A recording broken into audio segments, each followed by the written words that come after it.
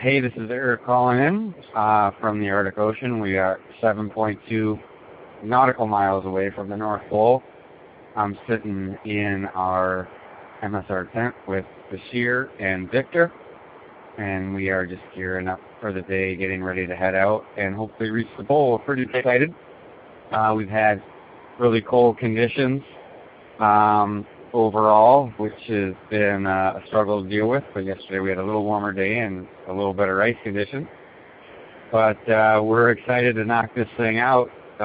Victor, for his part, is just finishing up. It's called the Adventures Grand Slam, which is climbing the 7 summits and skiing the last 3 to both poles. And Bashir, for his part, will be the first Syrian ever to ski the last degree to the North Pole. So we're excited about the accomplishments of both these guys.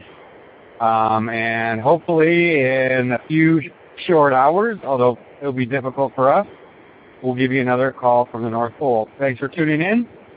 On behalf of Bashir and Victor, always remember it's cool to be cold. For more information, you can always visit ericlarsonexplorer.com. Thanks out.